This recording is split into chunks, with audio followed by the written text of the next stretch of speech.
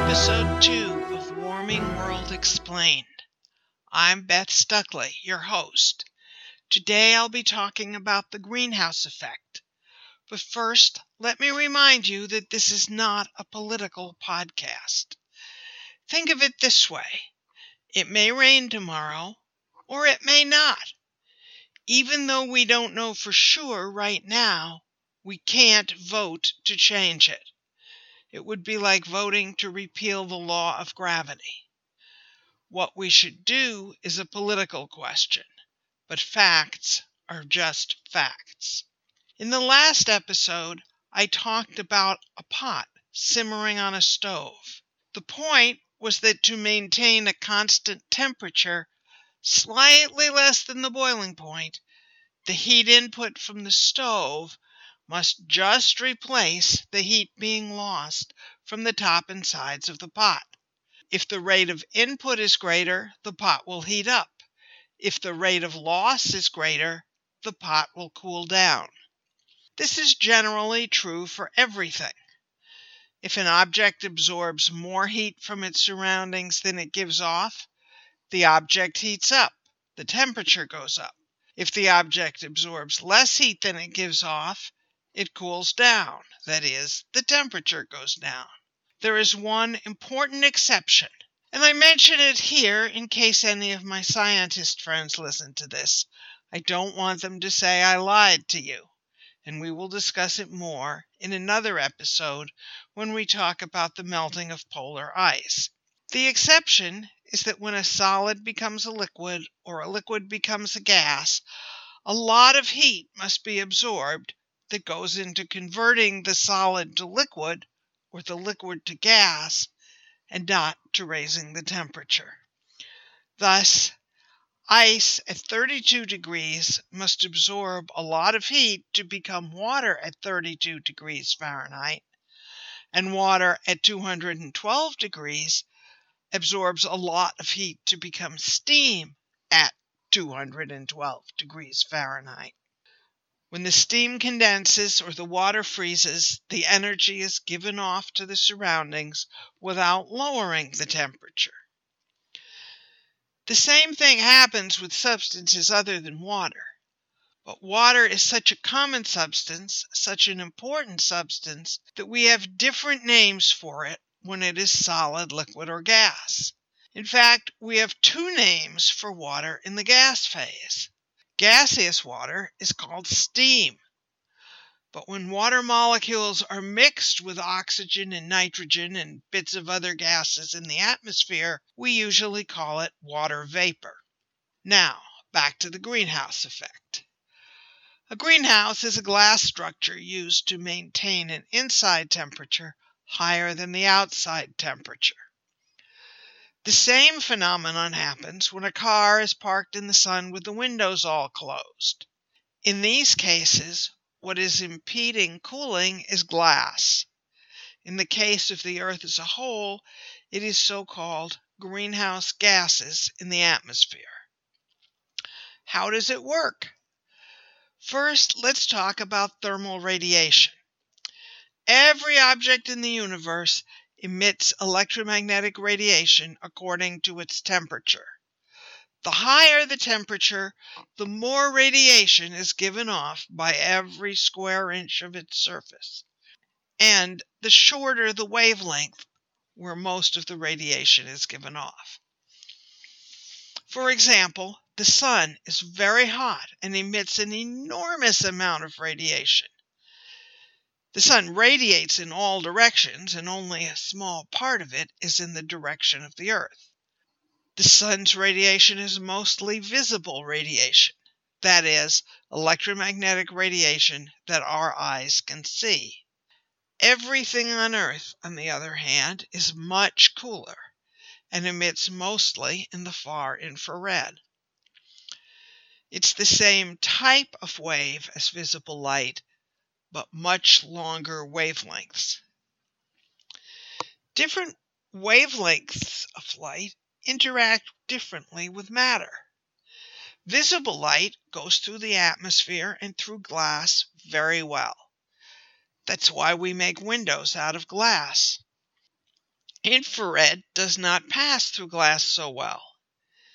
In the parked car, for example, sunlight enters through the windows and the inside heats up. If the windows were open, the car could cool off by radiating in the infrared and through the movement of warm air out and cooler air in, until the inside temperature was the same as the outside.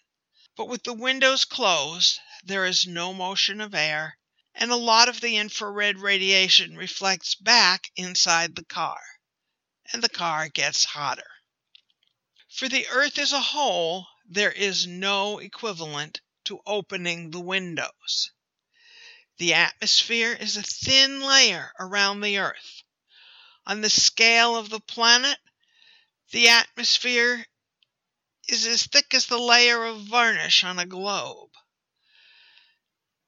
Air currents can move heat around within the atmosphere, but outside that thin layer is the vacuum of space, and the only way the planet as a whole can receive or lose energy is through radiation.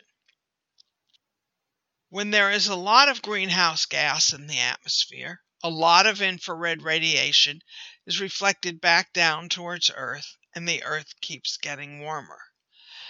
Adding more gases like carbon dioxide and methane to the atmosphere is like adding more layers of glass to a greenhouse. They reflect more of the infrared that the planet must get rid of if it is to maintain a constant temperature. If the concentration of greenhouse gases were to remain constant, but at a higher level than before, then the Earth would heat up until it was radiating enough so that the amount of heat that made it out through the atmosphere was equal to the amount of heat coming in. Then a new steady temperature would be reached, higher than before. But if more and more greenhouse gas is added, then the average temperature of the planet will continue increasing. So far, I have said nothing controversial. Another fact that is almost completely without controversy is that the concentration of carbon dioxide in the atmosphere is now over 400 parts per million and rising. Prior to 1950, and during the previous 400,000 years, it was never over 300 parts per million.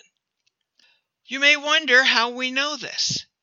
Since 1958, carbon dioxide measurements have been made at Mauna Loa, Hawaii, at an elevation of 11,000 feet.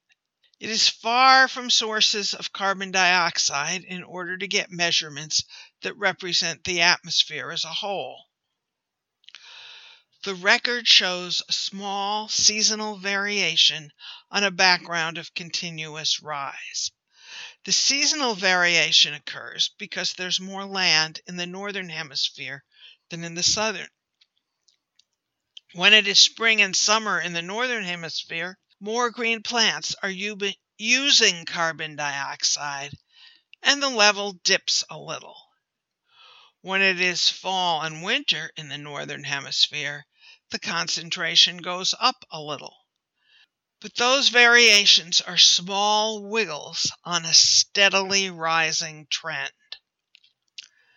Concentrations before 1958 are obtained from ice cores, mostly in Antarctica.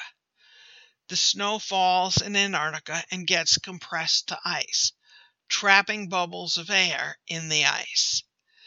Seasonal variations cause annual layers that can be counted like tree rings to determine the age of the ice, and the layers can be separated, still frozen, and taken into the lab and analyzed.